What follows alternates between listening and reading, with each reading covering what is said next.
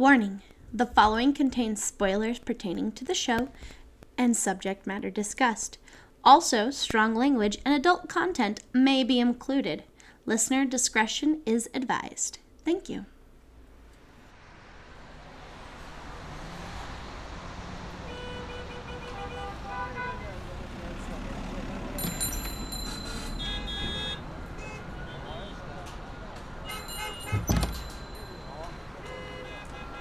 Got everything you wanted?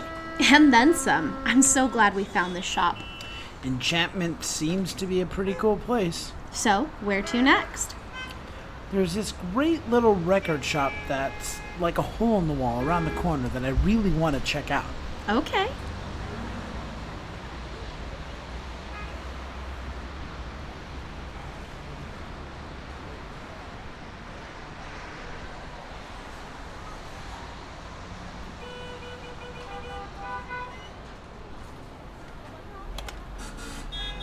Cool. I think I bought more than enough records there. Of course you did. Should we maybe go grab a bite to eat? Yes. Where do you want to go? I don't know. Should we just wander down to 2nd or 1st Avenue and just see what's there and jumps out? Sounds good to me.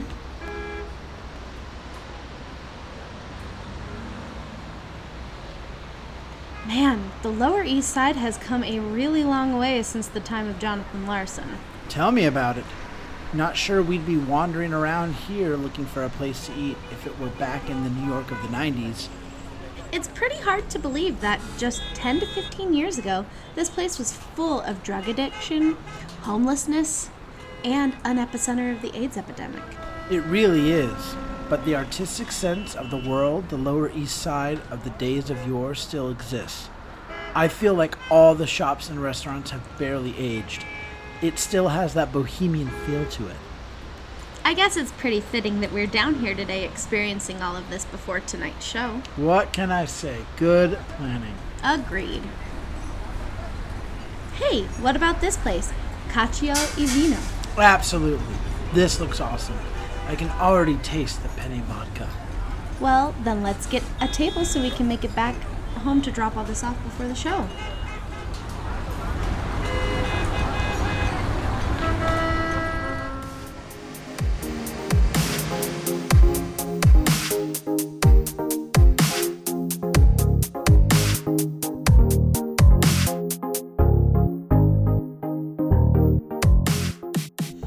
Hi everyone, and welcome to Stage Whisper. I'm your host, Hope Bird, and with me is my co-host, Andrew Cortez.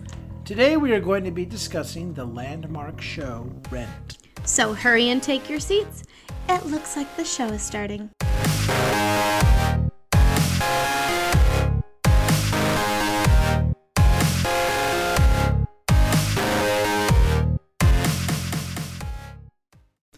Hello everyone, and welcome into today's performance of Stage Whisper.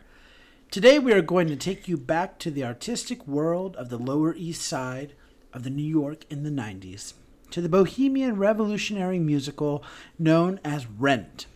The first stop on our adventure is the year 1988. In 1988, playwright Billy Arosson wanted to create a musical based on the opera La Boheme that features the coarseness and noise of a modern New York City. He began a collaboration with Jonathan Larson, then 29, that would lead them to create Santa Fe, Splatter, which would then be reworked into Rent, and I Should Tell You. It was after this that Larson pitched the idea of setting the play in an impoverished, queer, homeless world of the East Village neighborhood, which happened to be the neighborhood Larson lived in. He also came up with the title Rent at this time, which was a displeasure to Arosson. In 1991, he asked Aronson if he could use the original concept and make Rent his own. Larson's dream was to create a musical aimed at the MTV generation. The pair came to an agreement that if the show ever made it to Broadway, Aronson would be credited with original concept and additional lyrics, and would share in the proceeds. Over the course of a few years, Larson would write hundreds of songs and make many changes to the show. In the fall of 1992, Larson finished his work with 42 songs in total and would approach James Nicola, the artistic director of the New York Theater Workshop, and soon they would have a staged reading by March of 1993. The show is loosely based on Giacomo Puccini's 1896 opera La Bohème. The show was first workshopped in 1993 and later opened off-Broadway in 1996 at New York Theater Workshop. Each of the characters' names and the characters are based on characters from La Bohème, such as Musetta equals Maureen. Other parallels include Your Eyes, the song from Rent, that draws melodic content straight from Musetta's Waltz from La Bohème. At this point, we should talk about the team that assembled to bring Rent to the Great White Way. The set would be by Paul Clay, costumes by Angela Wendt, hair and makeup consultant David Santana, lights by Blake Burba, and sound by Kurt Fischer. The music, lyrics, and book were all written by Jonathan Larson. The choreography was done by Mireles Yerby, and all of the ideas were funneled together by the director, Michael Grief. It's worth noting that during the developmental process of the show, Lynn Thompson, a dramaturg, sued Larson's estate for $40 million and sought 16% of the show's royalties for her part in reworking Rent with Jonathan Larson while the show was at New York Theater Workshop. She claimed that she and Larson equally co-wrote the new version. The judge ruled against her when she could not recall the lyrics to the songs that she allegedly wrote, nor the structures of the libretto she claimed to have created. The show would have its workshop and off-Broadway run at the New York Theater Workshop. On January 24th, 1996, after the musical's final dress rehearsal before its off-Broadway opening, Larson had his first and only newspaper interview with music critic Anthony Tomasini of the New York Times. Attracted by the coincidence that the show was debuting exactly 100 years after Puccini's opera. Jonathan Larson died suddenly the night before the show's off-Broadway premiere of an aortic dissection, which essentially means an injury to the innermost layer of the aorta that allows blood to flow between layers of the aortic wall, which forces the layers apart. Friends and family gathered at New York Theater Workshop, and the first preview of Rent became a sing-through of the musical in Larson's memory. The show quickly gained wide success and popularity, fueled by rave reviews surrounding the shows and the news around the death of the show's creator. Rent quickly moved uptown. Uptown indeed, to Broadway. The show would be housed at the Nederlander Theater and open on April 29th, 1996. It would play for 12 years and 5,123 performances until its closing day on September 7th, 2008. It is currently the 11th longest running show in Broadway history.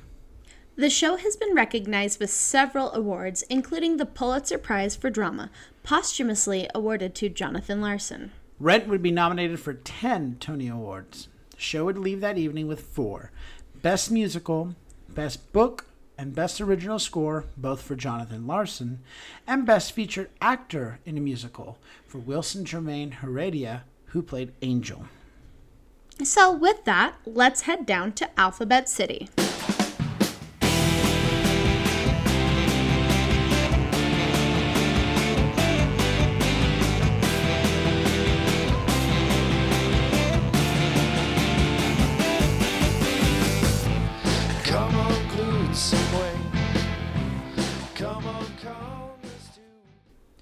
The show opens on Christmas Eve in Manhattan's East Village.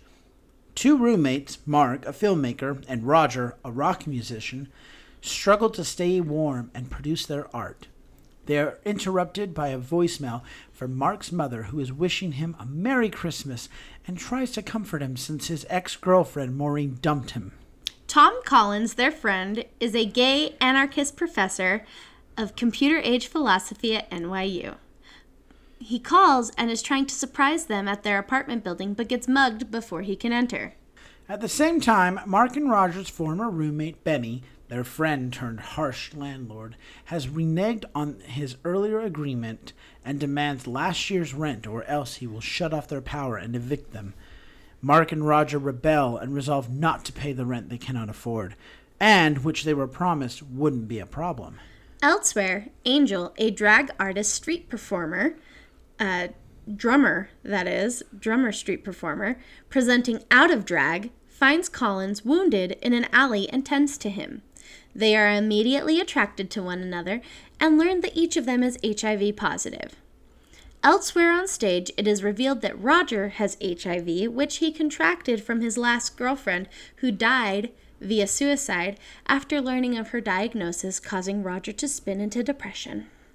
Mark leaves the loft while Roger stays home, like usual, trying to compose a song on his guitar without success. He desperately wants to write one last song to be remembered by before he dies of AIDS. Their neighbor Mimi, who is an exotic dancer and junkie, shows up at their apartment asking for help lighting her candle. She flirts with Roger in the process, but he is hesitant in returning her advances. Meanwhile, Joanne, a lawyer and Maureen's girlfriend, receives a voicemail from her parents criticizing her current choices. At last, the injured Collins enters the apartment and introduces Angel, who is now in full drag, to his friends. She regales the story of how she made a bunch of money by drumming a dog to death. She shares the funds with the group. Mark comes home and Benny arrives. He speaks of Maureen's upcoming protests against his plans to evict the homeless from the lot nearby. He is planning on building a cyber art studio. He offers the group that if they can convince Maureen to cancel her protest, Mark and Roger can officially remain rent-free tenants. They deny Benny's his offer and he leaves. Mark leaves to go help Maureen with her sound equipment for the protest. He unexpectedly meets Joanne when he gets there. They are initially hesitant with one another, but eventually bond over the shared distrust of Maureen's gaslighting and promiscuous behavior. Mark leaves to join Collins and Angel at their HIV support group, which is called Life Support. He wants to film their experience there. Mimi attempts to seduce Roger while he is alone in his apartment. Roger is obviously upset at Mimi's intrusion. He demands that she leaves him alone and resists any romantic feelings he may harbor for her. After Mimi leaves, Roger reflects on his fear of dying an undignified death from AIDS, and we hear the life support group echoes in the background of his thoughts. Collins, Angel, and Mark protect a homeless woman from police harassment by using Mark's camera to film the interaction. The woman chastises them because she believes they only did it so Mark can make a name for himself off her situation. To lighten the mood and cheer Mark up, Collins talks about his dream of escaping New York City to open up a restaurant in Santa Fe. After, Mark leaves to check on Roger, and now Collins and Angel are alone and confess their love for each other. Joanne hectically prepares for Maureen's show while trying to balance her cases, as she is a lawyer, her family, and emotions while everyone is calling her. Before the performance, Roger apologizes to Mimi and invites her to come to the protest and the dinner party afterwards with his friends. At the same time, police, vendors, and homeless people prepare for the protest. Maureen makes her grand entrance and begins her avant-garde, if not over-the-top, performance based on the Hey Diddle Diddle nursery rhyme. Just moo with me at this moment. Just moo. At the post-show party at the Life Cafe, Benny arrives, criticizes the protest and the group's bohemian lifestyle. In response, Mark and all the cafe patrons defiantly rise up to celebrate their way of life. Mimi and Roger step away to talk and discover that they are both HIV positive and hesitantly decide to move forward with their relationship. Joanne breaks up the party and explains that Mark and Roger's building has been padlocked and a riot has broken out. Roger and Mimi are completely unaware as they share their first kiss, and the celebration continues. End of Act 1. Act 2 starts with the cast lined up iconically, and singing together in a scene that is outside the world of the show. They sing Seasons of Love that affirms that one should measure life in love. The plot of the show resumes with Mark and Roger gathering to break back into their locked apartment with their friends. While waiting for the others to arrive, we zoom into the answering machine in their apartment that plays a new voicemail. The voicemail is from an executive at Buzzline, a tabloid news company that wants to offer a job to Mark because of his footage of the riot. The others arrive and finally break through the door just as Benny arrives. He states that he would like to call a truce and also reveals that Mimi used to be his girlfriend and that she came by his office to change his mind. Mimi denies rekindling her relationship with Benny, but Roger is so upset that he doesn't want to hear it. The couple apologize to one another, but Mimi goes to a drug dealer to get a fix to feel better. It's now Valentine's Day, and Mark tells the audience that Roger and Mimi have been living together, but they're at odds with each other. He also notes that Maureen and Joanne are preparing another protest.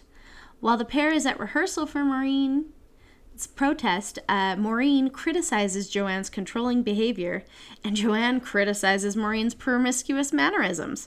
They break up dramatically following an ultimatum that they gave each other. Time moves forward to spring, and we see that Roger and Mimi's relationship is strained by Mimi's escalating heroin usage and Roger's lasting jealousy and suspicion of Benny.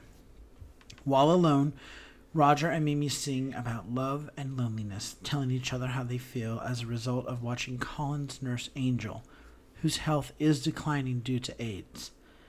By the end of summer, Mark continues to receive calls offering him a corporate job at Buzzline. A dance is performed representing all of the couple's sex lives. At the climax of the number, the two former couples break up and Angel suddenly dies.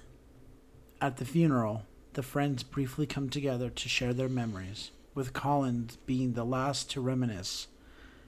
After the heartfelt song, Mark turns to the audience to express his fear of being the only one left surviving when the rest of his friends die of AIDS, and he decides to accept the corporate job offer. Roger reveals that he's leaving for Santa Fe, which sparks an argument about commitment between him and Mimi, and between Maureen and Joanne. Collins arrives and admonishes the entire group for fighting on the day of Angel's funeral. This causes Maureen and Joanne to reconcile, but not Mimi and Roger. The group shares a sad moment, knowing that between death and leaving, their close-knit friendships will be breaking up. Everyone leaves except Mark and Roger. Mark tries to convince Roger to stay in New York. Roger, unable to handle Mimi's declining health, becomes angry with Mark and leaves. Mimi returns to say goodbye and overhears everything that Roger said. She is terrified and agrees to go to rehab, which Benny pays for. Collins is forcibly removed from the church for being unable to pay for Angel's funeral. Benny shows compassion and pays. He also offers Mark and Collins drinks. Only Collins accepts, causing Benny and Collins to rekindle their old friendship. Mark has to turn down the offer due to work commitments. Sometime later, both Mark and Roger simultaneously reach an artistic epiphany.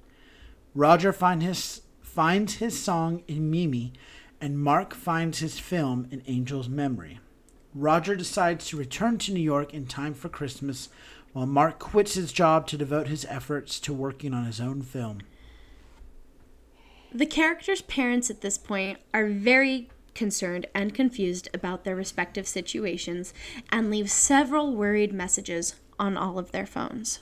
On Christmas Eve, exactly 1 year having passed, Mark prepares to screen his now completed film to his friends. Roger has written his song, but no one can find Mimi for him to play it to.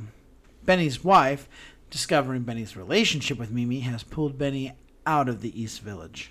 The power suddenly blows, and Collins enters with hands full of cash, revealing that he has reprogrammed the ATM at the grocery store to provide money to anybody with the code ANGEL. Maureen and Joanne enter abruptly, carrying Mimi, who had been homeless and is now weak and close to death. She begins to fade, telling Roger that she loves him. Roger tells her to hold on as he plays her the song he wrote for her, revealing the depth of his feelings for her. Mimi appears to die, but wakes abruptly, claiming to have been heading into a white light before a vision of Angel appeared, telling her to go back and stay with Roger. The remaining friends gather together in a final moment of shared happiness and resolve to enjoy whatever time they have left with each other, affirming that there is no day but today.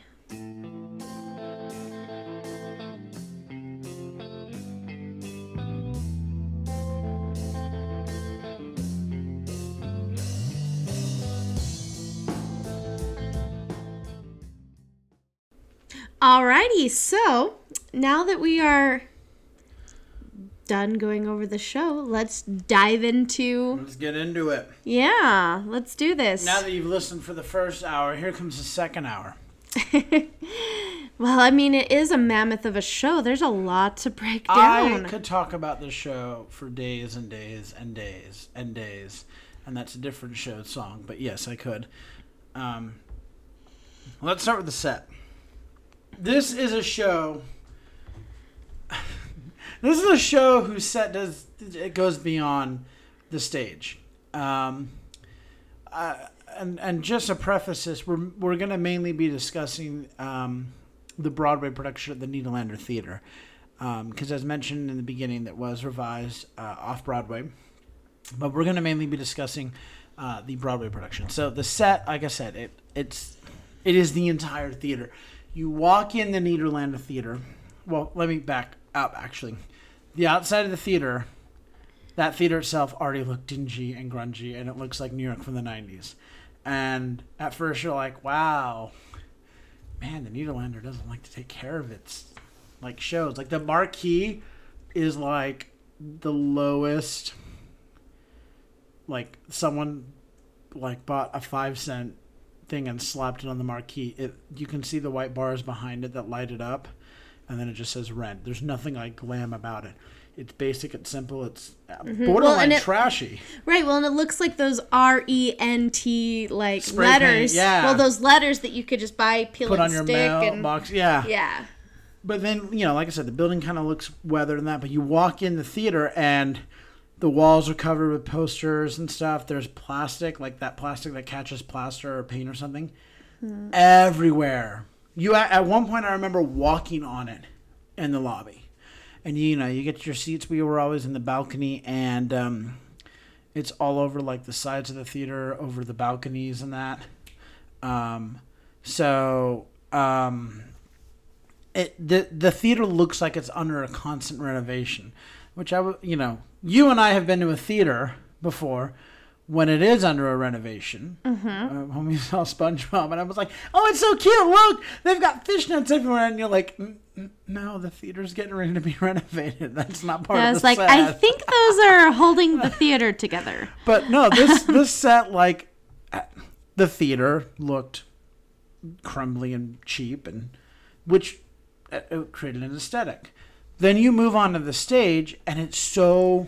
Well, it's scaffolding, it's that plastic. It's industrial, it's whatever we found in the alley, we brought it on the stage and we put it together. It's dirty. Yeah, what I love is it's so found. Like Angel's Christmas Tree is this borderline windmill that they just put together or whatever.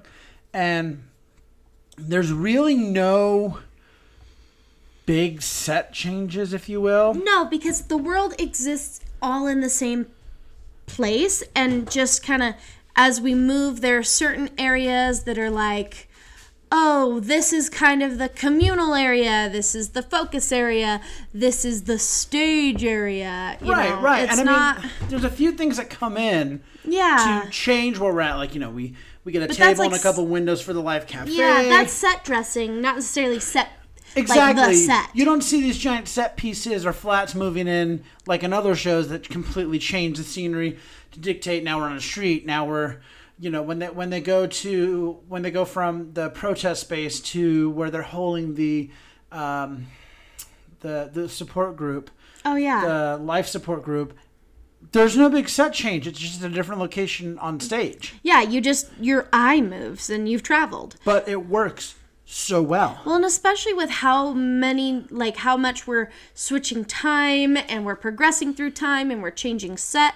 Yet, as you're watching the show, you feel like you're moving through the city. Yeah. And you feel it feels grungy without being grungy, if that makes sense. It's not insulting. Yeah. It does a very good job of accurately depicting that world without being insulting. And it also, I will say, it doesn't glorify it either. Yes, it doesn't glorify it. And I think that's best when they're walking through Tent City. Yeah, well, or even like when one of my favorite parts is right before the protests and this beautiful just crossing of songs. Remember where they're kind of like it's almost like a bazaar, and everyone's singing their own, it's their song. I always say it's the crossing over of arias, and that's probably not the best definition, but we'll get to that. And there's all the people selling clothes, and you have the cops and the drug dealers and that, and you have all this happening. It's not like it's not Dickinson, like where we're like, oh look, it's the poor people, yay, No, it was very real. Yeah, and it's like this is how it really is. And I mean, even going back to when I went to New York in the 2000s. In the late 2000s, like people who were in poverty. Okay, mid 2000s. Calm down, you. But when I was in New York in the 90s, people who were in poverty. I mean, I appreciate a show that doesn't glorify it, but also doesn't take advantage of it. This was not a show that was meant to be like, you need to completely feel bad about it, but it wasn't also trying to make a buck off of it. This was a show that was like, hey, hold a mirror up so you know this is happening. Right. If you feel empowered to do something about it, do it. But we're drifting. Set. Yeah. It was minimalistic. It was great. And it felt artistic, too. Like, it didn't feel gaudy or anything. It felt avant-garde. Yes, well, and I feel like this show really set the tone of what a found set could look like. Yeah. Well, and I want to be careful when I say this because as I'm saying it, Michael Bennett in a chorus line is already yelling at me in the back of my head. It felt what an off-Broadway show coming to Broadway felt like. Because it came to Broadway and it didn't feel Mega Musical-esque. It felt like it was... You love to use that esque. Esque is the word. I mean, it's a safe word, that way. And it was like, I didn't completely say it, but, the show feels huge, but at the same time, it was developed in a small setting and it felt that way, if that makes any sense. Yes. Well, and you could tell that its roots started in that off-Broadway, even, like it's that workshop feel. I mean, and when you could tell it was produced at a workshop, but the aesthetic vibed with the story, that they didn't have to change it and they could just transfer the aesthetic to Broadway. They didn't have to change the substance. Right, exactly. Speaking of substance and that, lights. There's not a lot to talk about. But the iconic moment. When you think of Rent, anyone who thinks of Rent, there's a few moments, but there's one in particular. And it's the actors on the lip of the stage in the individual spots, and you hear those chords. I saw TikTok. That's right, kids. I see TikTok. I'm on the TikToks. And it was like, can you name the show based on this little intro? And they gave like a 6-second intro. And I heard the first chord, the bling. I was like, it's Rent. I knew it in one chord. That iconic scene of those... I think it's 15 spots on those actors. Something like that, yeah. And just everyone is literally spotlighted, but from above, so that it's like we are all here. We are all individuals, yet we're all together. What I love about that is they're all there. Everyone sings in unison, but they all look like they're in the same space, but they're all separated, if that makes sense. Well, and that scene itself is so iconic because really it doesn't go with the show, but it goes with the show because it lives out. That whole moment, lives outside the story. Yeah, but it is the story. Through it. Exactly. Yeah. And it settles you back in, and I gotta say this for fluidity of thought. There's two halves in this show. And what I love about this show, if you are a well-knowledge, well, even if you're not a well-knowledge theater person, but, theater is made up of two things, drama and comedy, tragedy and comedy. And that literally is what these two halves are. The act one, in my opinion, is comedy. There's more lightheartedness, there's more hope, there's more optimism, more things happen. And in the second act, it's a lot more tragedy. Right. It's a lot heavier. Even though we end on this optimistic note, the show doesn't really give you uplifting hope, really, until the end. But what I love is we finish the show on this empowering Viva la vie bohème. We're all like, yeah, stick to the man. That song, that moment with those lights, it settles you back in and sets the mood so that you're like, okay, don't forget where we're at. Even though the second act starts kind of where we left off with the Happy New Year and kind of bubbly fun and that, just to remind you that, hey, there is still some heavy stuff going on. Well, see, I feel like the show is definitely two halves, but I don't know if I'd necessarily comedy and tragedy is how I'd divvy it up in my brain. But, I feel like in Act 1, especially, since we were just talking about lights, there's a lot of the Christmas light feel in the first part, but then there's more bright, blinding light in the second one. And I think, personally, it comes down to the lights telling the story of it. Act 1 is acceptance, that we have AIDS, but what does that mean? And Act 2 is, this is the reality. Well, and I can see that too. Is Act 1 is the shame or the darkness of the disease, right? And it's the hope and the optimism and the and I feel like the easiest way to depict it is the beginning is going, I am my illness, but Act 2 is overcoming that and being, I am not my diagnosis. Well, and it's so hard for us now to understand the mental state of I have AIDS and I'm going to die and I'm going to die soon.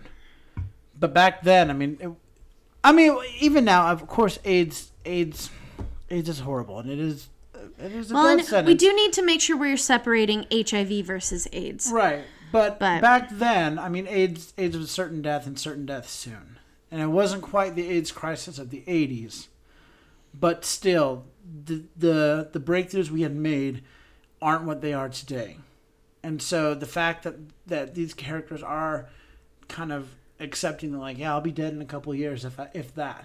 Mm-hmm. That's heartbreaking, and it's also hard for us to understand where it's you could live a full life still. We have the ability now, not so much then.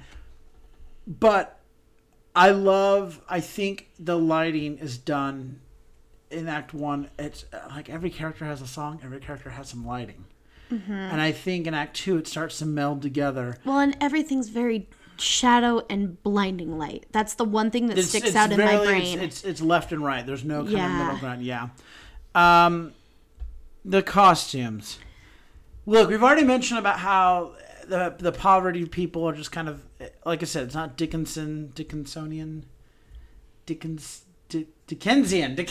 the word. I was like, he's gonna get there college in any moment. Dickensian. It's not Dickensian. It's real. And okay. So I was driving around and I was thinking about this week when we were prepping for this. What I love about the costumes and thinking about this is the show's from the 90s, but you could totally do the show right now with the same costumes.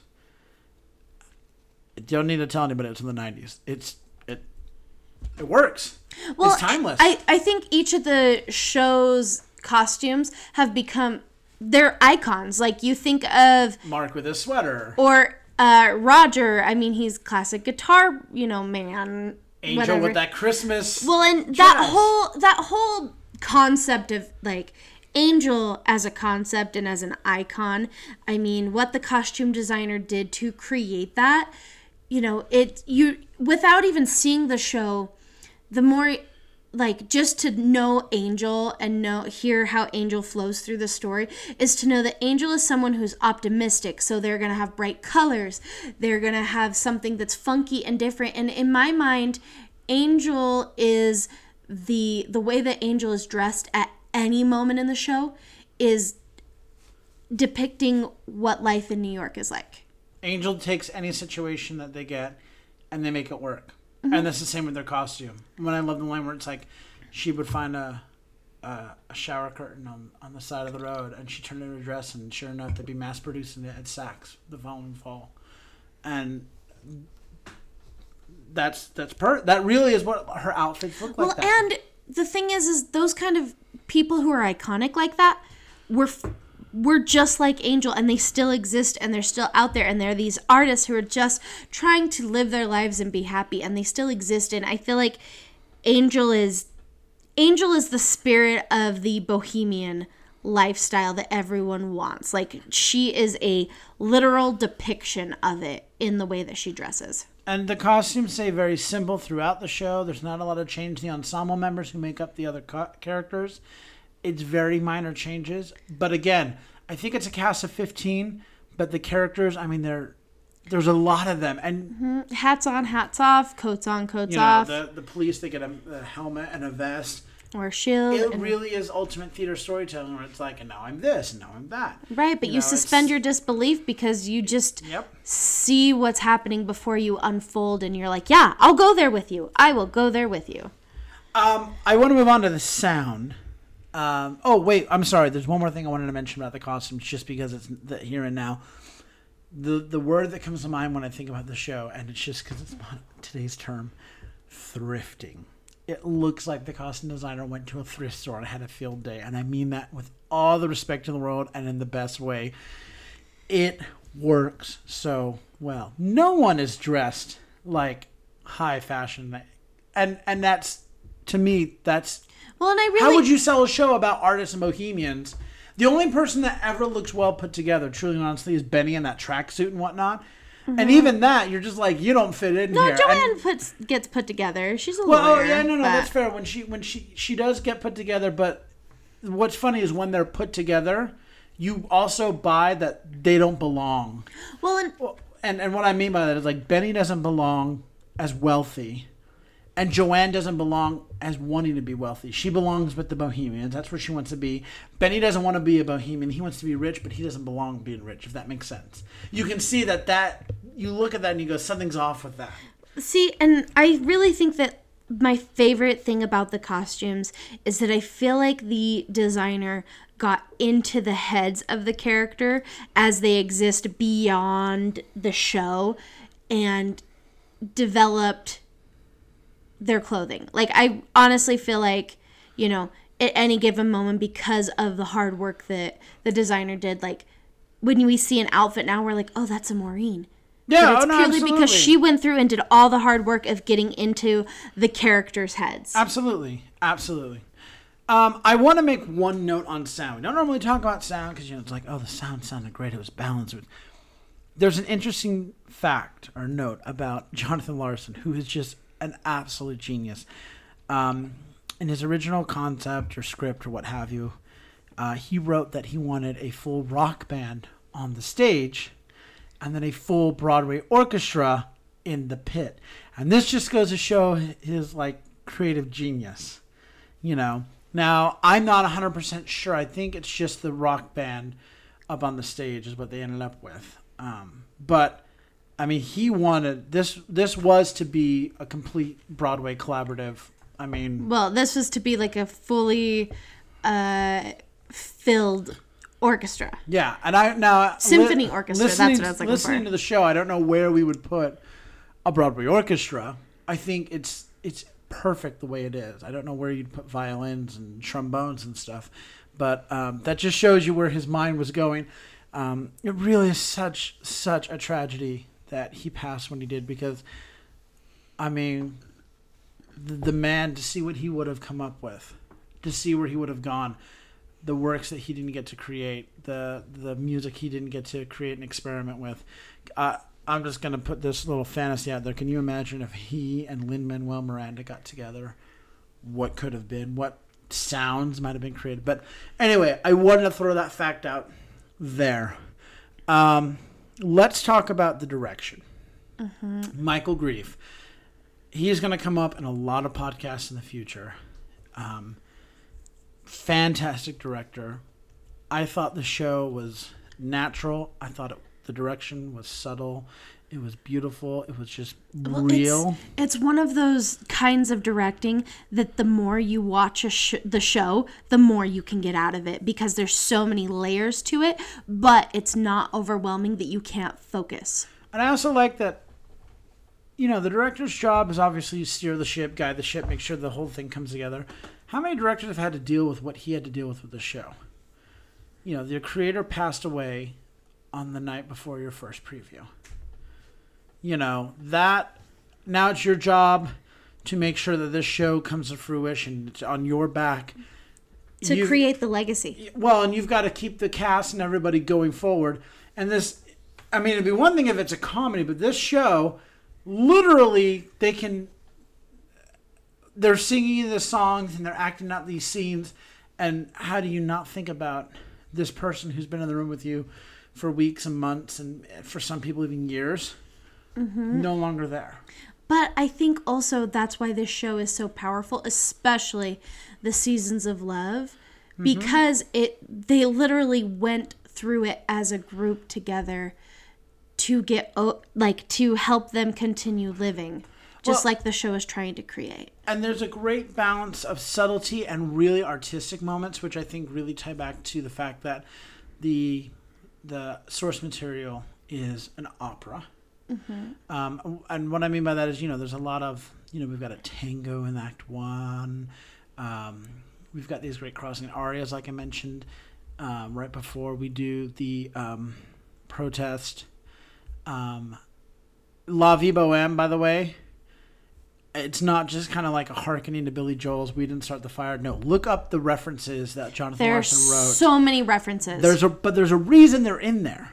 And so it's not just a confluence of words. They're there for a reason. Well, and that's why that song by itself can be an anthem. And making sense of all that was the director's job to, okay, we've got to make sure that all of this flows. Do you know what you're saying? And what is this movement? How do you feel about that? Because these people are bohemians who are passionate about stuff. They're not just saying these words to say these words because they're like, aha, get this reference. No, there needs to be emotion behind the word. And there's just all these little moments and these gestures and these touches. And one of my favorite, in fact, when we were going through the synopsis, I even got teary-eyed thinking about it. It's Angel's death. So the way they do Angel's death, it's building, you're getting emotional. Angel was all about love. Well, and I love that they kind of referenced this free love and excess in Angel's death. It's not necessarily just a big sex scene, but it's just this free love, like everyone's experiencing ecstasy in this moment, and Angel's giving it all to them. And the moment that everyone has their moment where they're like, oh, it's not working, that's after Angel's passed. He's having this moment as well, and he's sitting there and he's like, take me today for you to. And when he finally sinks away, that's when everyone goes, shit, over, dut, dut, dut, dut, dut. And then it's over. Yeah, they're all saying it, and then the spot hits Collins, and he's just holding the blanket that was wrapped around Angel, and he goes, it's over. And everyone gathers around, and they have the funeral. And what I love is Angel, everyone is in black, by the way. Angel's the only one in white, and he's upstage, and he's listening. He gets to hear all this, but he is slowly walking away. And it's right before Collins gets up to sing. And I think it's Maureen says, it's either on her line where she says, you always said you were lucky enough to know us, but it was us who were the lucky ones. It's either on that line, or it's on the joke where Marx says, and there's, anyway, he got in the face of this guy who called the him skinhead. The skinhead, and he says, I'm more of a man than you'll ever be, and more of a woman than you'll ever have. One of those anecdotes are told, but he stops Angel stops before he exits, turns, smiles, laughs, turns his head and looks directly into this light and walks off. And that's when Collins comes up. And that is such a powerful moment. Because to me, it's that, like, Angel wouldn't want, and a lot of people I think feel this way, Angel wouldn't want this sad remembrance of him. He would want, of her. She would want this celebration. So I think she loved hearing that little funny thing. I think that really, as far as Angel goes, having that moment, it really just shows how hard it hits all of us when someone leaves us, but knowing that our greatest way we can honor them is to think of them watching on us, and that, I don't know, it's like a visual depiction of what you would hope would come from a person. Right. And I also love the fact that when Angel comes back at the end, and spoiler alert if you didn't know, Angel comes back at the very end of the show, after they're all singing No Day But Today, in white. Mm-hmm. They don't bring her back on in the drag or in their original costume. They're in white, and I think that's really important because it's to acknowledge still the fact that it's like, no, they were here and they mattered. Right. So it's those little subtleties that are very important. Also, it's really fine-tuning certain lines to make dramatic lines pop out. Well, and especially in a show where so many of the show is sung. Yes. It's very much like an operetta.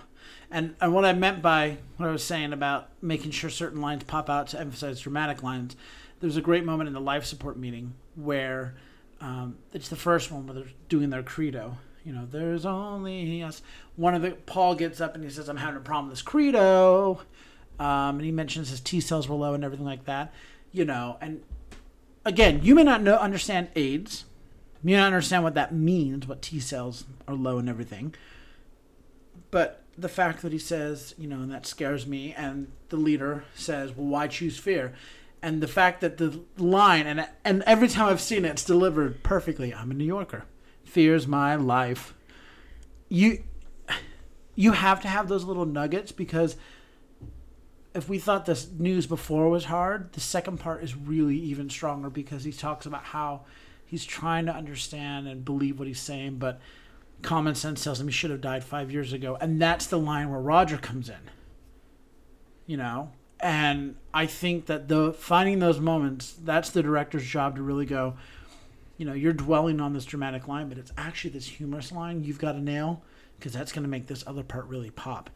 And I know we keep talking about Angel, but I think her character is the one that allows for so much drama to really pop. And I also think that's why, with her passing, everything just boils over. Well, and that's why the person who plays Angel cannot play Angel as a catty queen.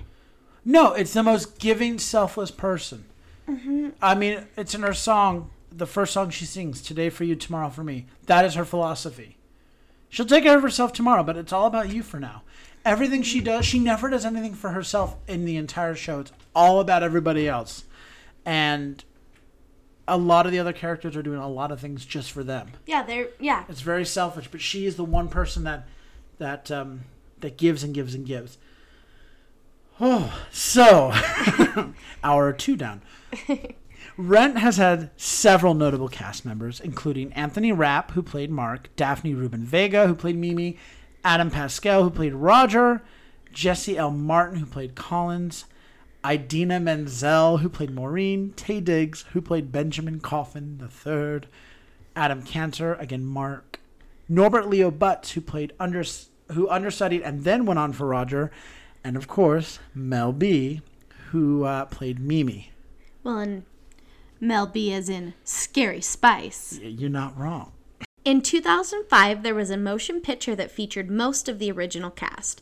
In 2008, the Broadway production was filmed featuring such actors as Will Chase, Eden Espinosa, Telly Long, and Renee Elise Goldsberry. You might recognize a few of those names. Will Chase from Be More Chill and Renee Elise Goldsberry from Hamilton.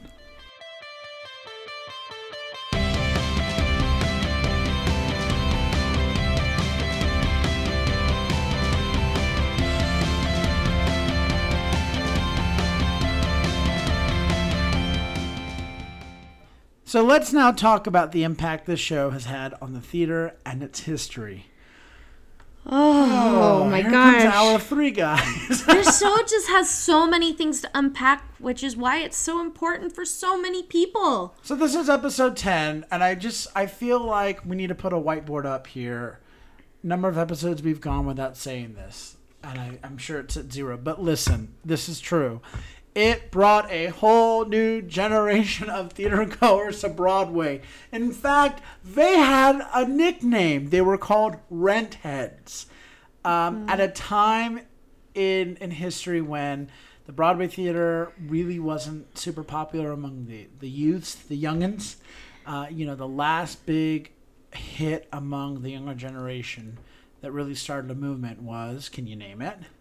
Hair, that's right. All the way back to Hair. That was the last big movement among the younger generation. All of a sudden, this show came on the scene. And this was the first show for the MTV generation, and it spoke to them.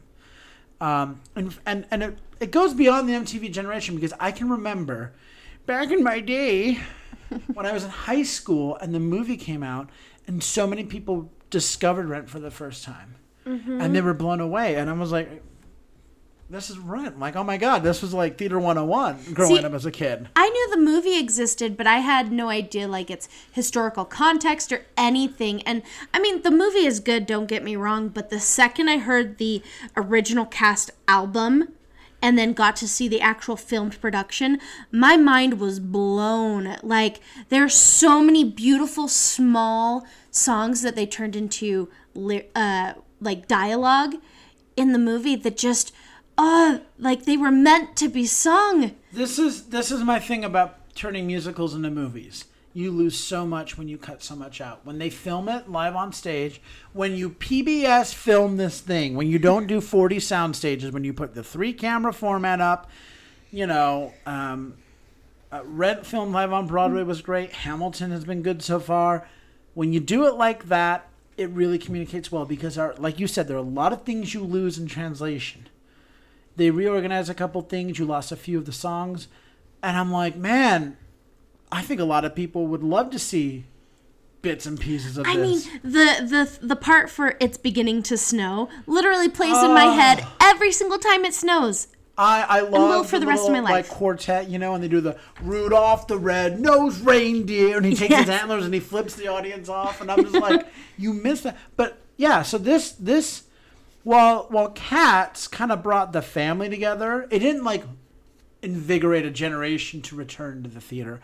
Rent was the first show that was like, hey, children of the 80s and 90s, this is for you. The MTV generation, this is for you. Gen X, come see us. It took the rock musical to a whole nother level, and it really solidified the rock musical and this show in its place in the tomes of the theater. Well, because I feel like for the longest time, people were like, oh, rock and roll can't be Broadway. Well, I mean, we've had rock musicals before that. But when people think of rock musicals prior to this, you're thinking about Hair, you're thinking about Promises, Promises. Right. I don't think Tommy had been done yet. But people didn't really see that, musicals were going to ebb and flow with the changes of music. Exactly. Rock and roll musicals were just kind of once in a blue moon, and they weren't taken entirely seriously. And this would happen again to another style of music and to another composer. You're going to make it again. It's Lin-Manuel Miranda. When he wrote In the Heights, people thought that hip-hop and everything would be a passing fad. But if you look at shows after that, how many shows incorporate hip-hop-esque lyrics in that? And the most popular show in the world right now is Hamilton, which is unlike anything else in the world. And if you look at shows, new and even recent shows, look how many shows have that style of music. I mean, I'm thinking of things like Six that are coming, and they have that hip hop style. I'm thinking of shows even like Moulin Rouge. Right. Well, and it's important to note that Hamilton wasn't the first to do hip hop on the Broadway stage, It was the first to do wildly successfully. Yes, it's like Harvey Firestein says, "La Cage aux Folles, not the first gay musical in the world, but the first gay musical to be successful. And in America, it's all about success." You know, and that's just a abbreviated quote. But yeah, so Rent really was like, no, rock and roll and modern rock and roll is here to stay. You know, it brought in the sounds of the 90s. And one of the things I said earlier was that grungy feeling. All right, kids, here we go. Grandpa's dating himself. There was a sound in the 90s called grunge. Nirvana is grunge. Yes, it was developed in the Pacific Northwest, and it's this heavy guitar, just kind of angsty, angry. And Jonathan Larson brought that sound into the theater and really amplified it because, you know, there was rock and roll and there was like heavy, like a Mad or explosive. But what grunge did, it was, you know, in musical theater, we sing when we have this emotion. There's no other way to express it but through song. What grunge did, I feel like, is there was just all these emotions. We had no other way to express them. We just, you know, and he brought that into musical theater and was like, oh my God, yeah, we're already doing this in this form. You should come and party with us. And you hear it. One of my favorite things, because I just rewatched it, was the opening of Rent when they're going through the December 24th, 9 p.m. and they have the 3 different voicemails. And you can just feel everything building, and Benny's coming and like, oh crap. Well, yeah, because Roger's tuning his guitar in the background, and he's trying to write this song, and then and Mark is filming, and he's trying to write a song, and the power blows, and Mark is just frustrated, and he yells at the power blows, and then you hear the conductor 2, 3, 4, and it just hits you. And everyone comes out on the stage, and you just feel this pissed off energy, and I'm like, that's grunge. That's the 90s.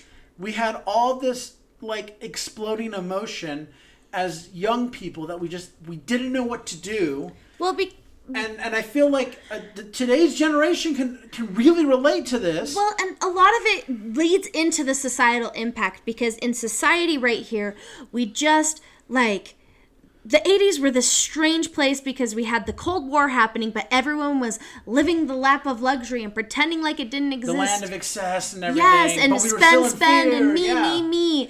And so, you know, the 80s were all excess, and then you have the 90s where it split off in... A Cold War was over. We had nothing to fear. Well, and we had these 2 different split-offs because at this point, counterculture or subculture lived under the surface. It didn't make it to the surface. But then once you had that grunge movement happen, you had, you know, the supermodel, clean cut, everything professional, everything, you know, and that's what everyone's like, oh, okay, I guess this is just going to stay mainstream. And finally grunge said, you know what? We're tired of being the counterculture existing in the background. We are going to come to the forefront. Well, and the other thing is, after the 80s, after the Cold War now, which I'm glad you brought up, now the 90s, instead of looking outward at every issue, we had to look inward. And that's what Rent was doing, was like, yeah, you thought everything outside was scary? Take a look at us. You've got rampant drug use. You've got homelessness. We can't afford to live. We still have AIDS epidemic. And it's this young generation that the world is looking to solve the problem, but they can't afford to put a roof over their head or food on the table. Because, any of this sounding familiar, folks? And they're just like, fuck! Like, they're mad. And then that's why we had this really powerful... The first song smacks you in the mouth, saying, we're not going to do this anymore. We're tired as hell and we're mad. And that was the sound and the energy of the 90s. And it brought that to the Broadway stage. And it was the hair of the 90s. Well, it was great. Yeah, and it just, I mean, I think that really the marriage of Rent and that grunge sound is what made it so that it didn't fall into the background. Because like Hair came out and everyone loved it, but then the 70s came up and we were vibing, so we are like, we're fine, we're gonna counterculture, subculture is just gonna chill in the background. But then the 90s were like, you know what, we're pissed off, our culture matters, the individual matters, and especially with this advent of the internet, now people can get their voices out easier, and you can make counterculture mainstream without having to subject it to, capitalism. I'm going to build on that in a minute, but the last thing I want to say about theatrical impact, because we're totally running into societal impact. We're blending everything tonight. This ushered in a new era of Broadway composer, producer, director melding in Jonathan Larson and Michael Grief. And Michael Grief would go on to produce many other great works. But, Jonathan Larson would leave a lasting impression with just a single work on Broadway. But it really became a huge platform for Michael Grief. And, you'll recognize his works in things such as Grey Gardens, If Then, War Paint, Dear Evan Hansen, Next to Normal. Honestly, when I see a work by a work directed by Michael Grief, I'm immediately like, oh yeah, okay, cool, I know exactly what that is. Like that totally reads like him. Well, I also think this another gray blending area between theater impact and society impact is to talk about Jonathan Larson's lasting legacy in the foundation. Oh, I want to go on about this. Everyone pull up a chair. Unky Bunky is going to go on. Okay, so Unky Bunky. Yeah. So when Jonathan Larson passed, and if you guys haven't caught on already, like Jonathan Larson is, got that personal file for him. Like he's one of my favorites. When he passed, let me take a step back actually. So Jonathan Larson was a struggling artist. He always wanted to be a composer. He always wanted to be a Broadway composer in particular. He met such greats as Stephen Sondheim and such. He worked at a restaurant called the Moondance Cafe. That was his day job. And that's what they modeled the Life Cafe after. Correct. And when finally the New York Theater Workshop picked up his rent to develop, there's a great clip of him in Broadway the American Musical where he's showing like he's making his last chocolate shake and that, he's finally being able to quit his day job because someone's developing and producing his work. And any artist out there, and us as well, we can all relate when someone finally wants to pay you to do your art. Like, it's amazing. You don't have to do your day job, or as we Harry Potter fans say, our muggle job. Anyway, when he passed, his family set up the Jonathan Larson Performing Arts Foundation. And basically, the royalties from rent go to this foundation. And its purpose is to help support the creative work for composers and writers, particularly musical theater composers and writers, to help allow them to leave their day jobs and create art, which, I mean, Jonathan Larson's already given us this amazing piece of art in Rent, right. This lasting legacy. Not to mention other things such as Tick, Tick, Boom, which is going to be developed. I think it's on Netflix. But now he's also in death has left this lasting legacy. Well, now that foundation's now at the grant. It's now Jonathan Larson Grant. It's called the Jonathan Larson Grant. It's now administered by the American Theater Wing. And recently it's been there's a selection panel that's put together by people in the theater. Some people that made up this panel include like Patti LuPone, Dave Malloy, Stephen Lutvak, Robert Lopez, people like that. And they basically select people who will receive this grant every year to, like I said, help fund them, create art, and so forth. It's incredible. And you may not realize, but you have probably seen works or theaters that have benefited from this. And I just want to name a few that have received these grants, such as the Vineyard Theater, Stephen Lutvak, the Signature Theater, forgive me, I'm looking at names while I'm doing this. Allison Loeb, Joe Iconis, Pasek and Paul. Sound familiar to anybody? Ryan Scott Oliver, Dave Malloy. You've said Dave Malloy. He was on the panel. Oh, that's right. Yes, yeah. So you benefited and then served on the panel. Yeah, you panel. can see that. Yep, Ben Wexler.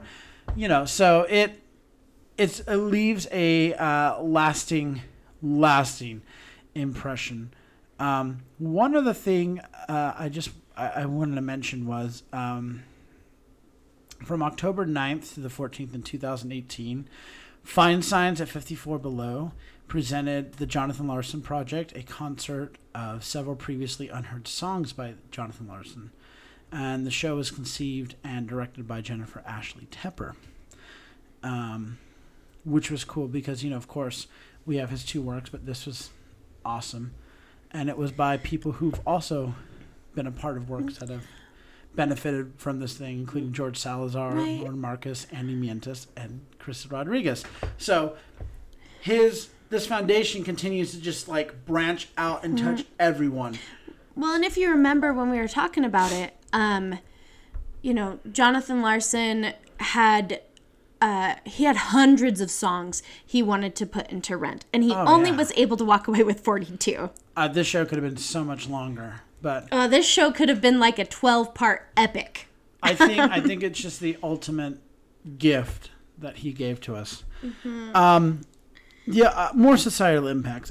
It brought to the forefront and into the mainstream through theater issues such as substance abuse, affordable housing, tenants' rights, and most importantly, the AIDS epidemic. And I want to elaborate here. There were other works of theater that addressed and focused on the AIDS epidemic. Mm-hmm. If you have not seen or read The Normal Heart, and I'm not talking about the HBO version. The play. That changed my life. You need to look at it. We'll talk about it in another episode. But there were other theater pieces that did address the AIDS epidemic, but none got the spotlight like Rent did. Mm-hmm. And so they used their bully pulpit to really bring light to this. Of course, at this point, we already had Equity Fights AIDS, Broadway Cares, Equity Fights AIDS, but this just really amplified it even more outside of the Broadway and the New York community across the world, and like I said, the other issues, which, God, didn't know this we're 20 years later, in substance abuse, affordable housing, tenants' rights. I feel like I'm back in 1993. Right. Well, and the thing that gets me with a lot of this as I was watching it is, how many mainstream movies came out that showed lesbian couples and gay couples? You know what I mean? And yes, I'm talking about the movie, but they started in the theater and it started to become normal. I remember I had never seen a quote queer or gay movie before I saw Rent. Right.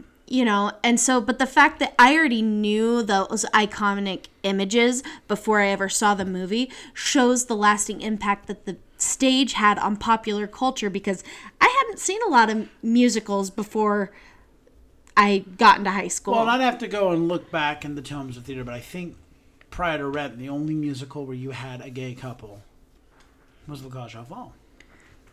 Right. Well, and there are other works out there, but this one was this one made it to mainstream TV. You know what I mean? This made it to mainstream society. This made it to mainstream pop culture. It became pop culture icons. Well, to an extent. They didn't necessarily glorify the homosexuality to the extent they would today, but they used different things about the show as the foot in the door, and then it was so you like that Roger is a rock star. Well, have you seen Angel's Dress? Let us tell you about who Angel is. I don't think that they glorified it at all. It was natural and normal, so it was why is this an issue? Well, no. What I mean by that is in the 90s, you had the second sexual revolution where all of a sudden, not the second sexual revolution, excuse me, the gay, I don't know what to call it. It wasn't the gay revolution because it wasn't they called Stonewall, it but all of a sudden, I don't want to say It the was gay the community impact came that, out of the hiding, but all of a sudden... No, it people- was the lasting impact that Harvey Milk had made about Yeah. bringing queer culture to the forefront of society's Basically thoughts. in the 90s... Like, the we're gay here, we're community- queer. Yeah, the gay community came out and they're like, piss off. We're here and we're doing our own thing. And it wasn't so much glorifying it. It was more of being like, this exists. And it's normal. Yeah, you need to accept it. And actually society went, yeah.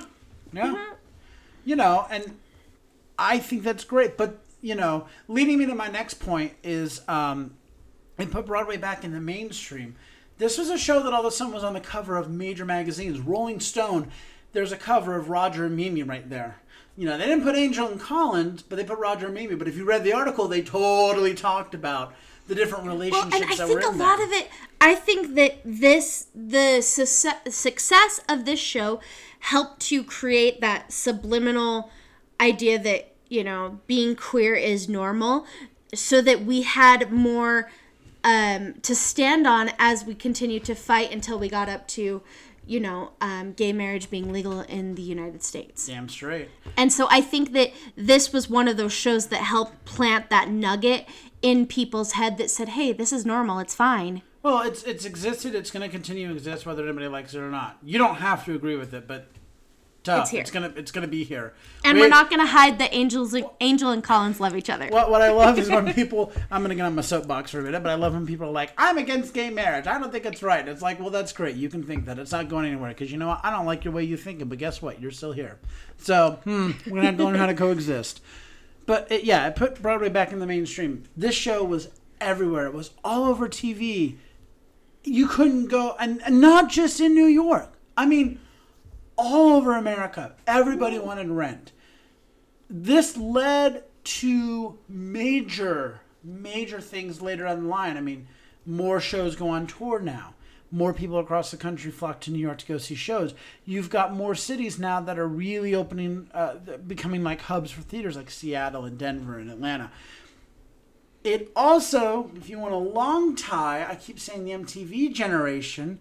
MTV, I want to get my timing right, 15 years later, would show a musical in Legally Blonde, connecting back to that generation. You know, Broadway has always just had a tie with the mainstream media, and this was just, you know, this is the show that at that time capitalized on that voice. But it reminded the world that Broadway is relevant, and it's still here, which I think is great. You know, of course, Disney was doing its thing as well, but, I mean, that's Disney. Disney owns the world. Rent was just like, by the way... This counterculture exists. Well, just, you know, we can all live in the world of Disney with, you know, puppets and French baguettes and stuff, or you could actually, like, have art that represents the world. There's a great quote, and I love it. It's, if you want to know about a people and its history, look at its theater. You know, and yes, you know, there's a place for Disney and its shows and other fluffy shows. I mean, I love Musim Oklahoma and Music Man and that. Fluff is important, but substance keeps you full. But yeah, but at the same time, we need to know why plays such as, you know, or shows like Rent, or I'm trying to think of the show we saw with Eddie Izzard, and I can't think of it. Race. You know, why these shows exist. Why were they done? Why was it relevant to be done at that time? So, speaking of which, we're not even going to ask, is this show relevant? Because it is. Are you sure? We're not even going to ask it sure? because it is a fact that it is relevant.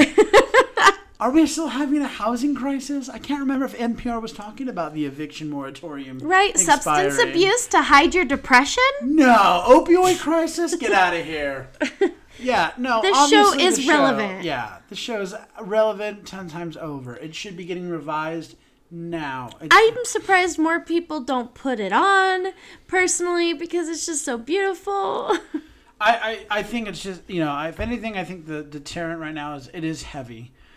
But look, if you leave the show heavy and full of emotion, that's also a good thing. Because also, I think that not all art exists to inspire, but this show inspires. I have to just do a side track here because this just made me think of this. When I was working on a show, Sweat, by Lynn Nottage, it's a very powerful show, and race is at the heart of it.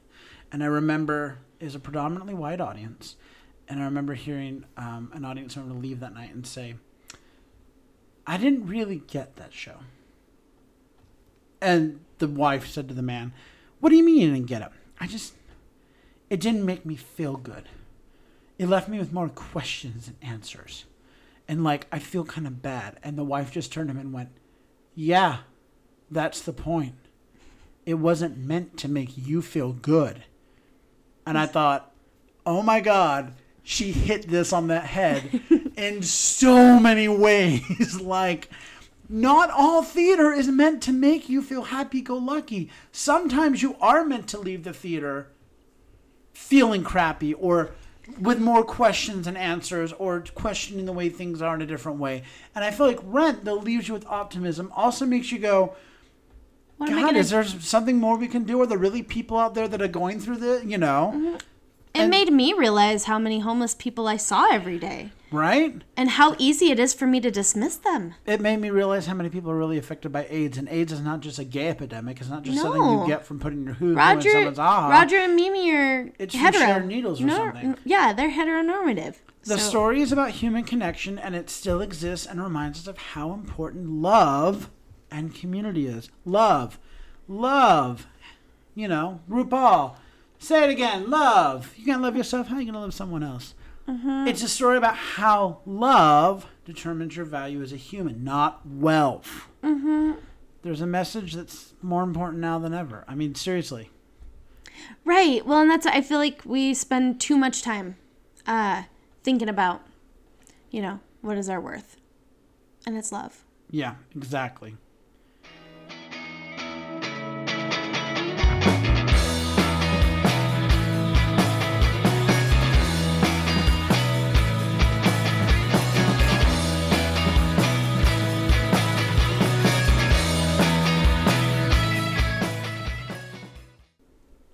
Finally, as promised, we wanted to share some of our own personal stories about experiencing this show. So, I've seen the show 4 times, twice on Broadway, once at New World Stages, and once here in Salt Lake City at Pioneer Theater. I've seen the show twice, once at New World Stages and once at Pioneer Theater. So, I don't have a ton of stories related to the show.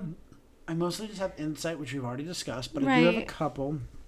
One cool thing was about that when I saw the show, I got to see the actress that played Joanne in the film adaptation. She was in the stage version when we saw it, which was really, really cool to see. It's kind of nice to see that cross in medium.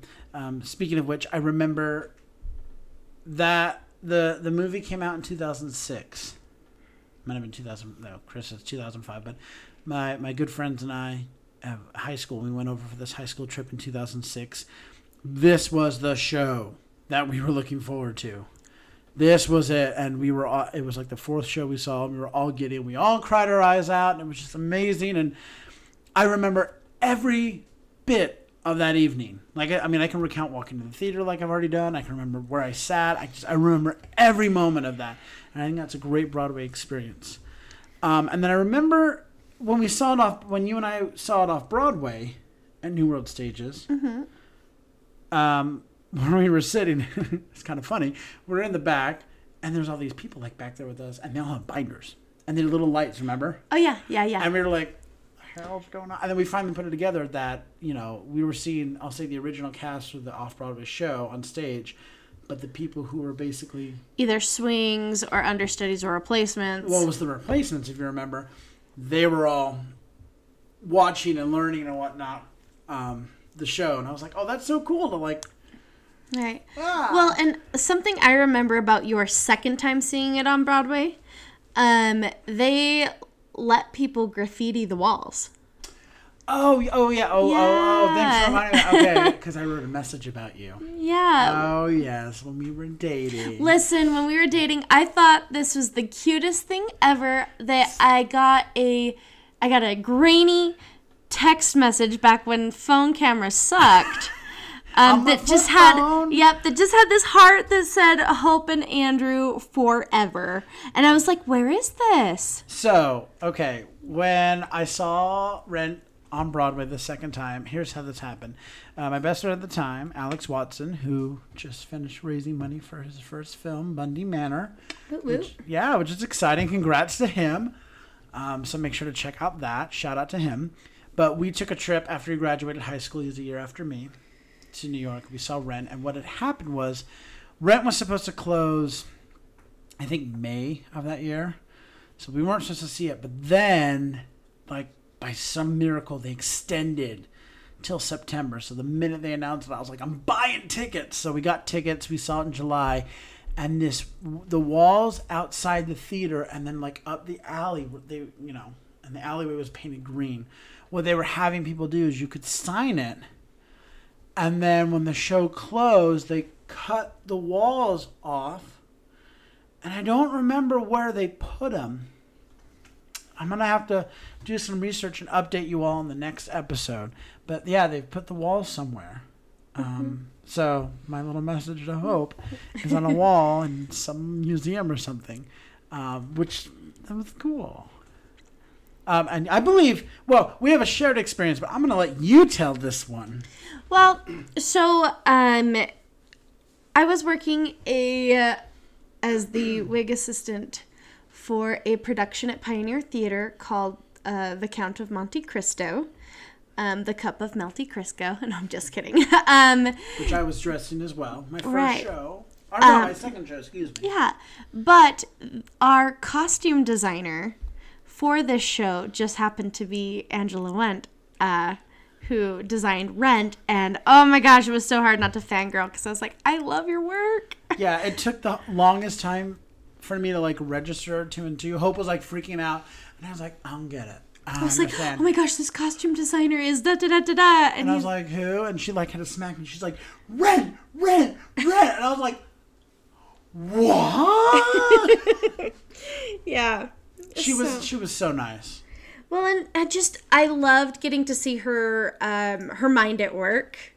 Getting to see how she developed her costume ideas. That was a real treasure for me. So thank you. Yeah, you never know who you're going to work with. You never know who you're going to meet. It was incredible. And it's one of those, like, moments and I'm like, hey, we did that. That's pretty cool. So as things begin to return to normal and the theater world starts to turn its lights back on, we look forward to returning to see this show again. You'll be able to catch Rent somewhere at some theater near you this fall.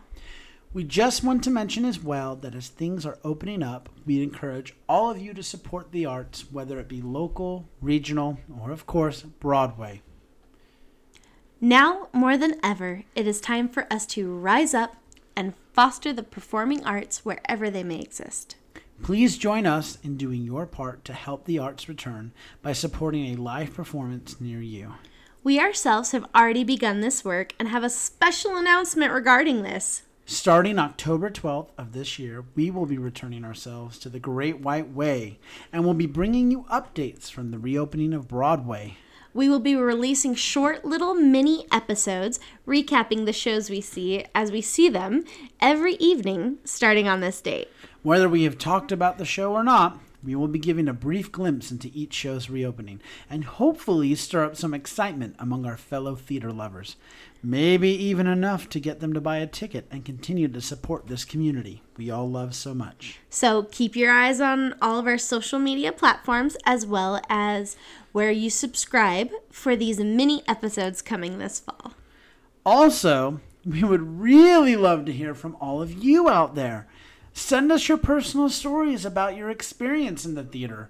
Whether it was on stage, backstage, or at the stage door, we want to hear all about it. You can send us your stories at stagewhisperpod@gmail.com. In a couple of weeks, we'll start incorporating your stories into each episode. So, until next time, I'm Andrew Cortez. And I'm Hope Bird. Reminding you to turn off your cell phones. Unwrap your candies. And keep talking about the theater. In a stage whisper. Thank you.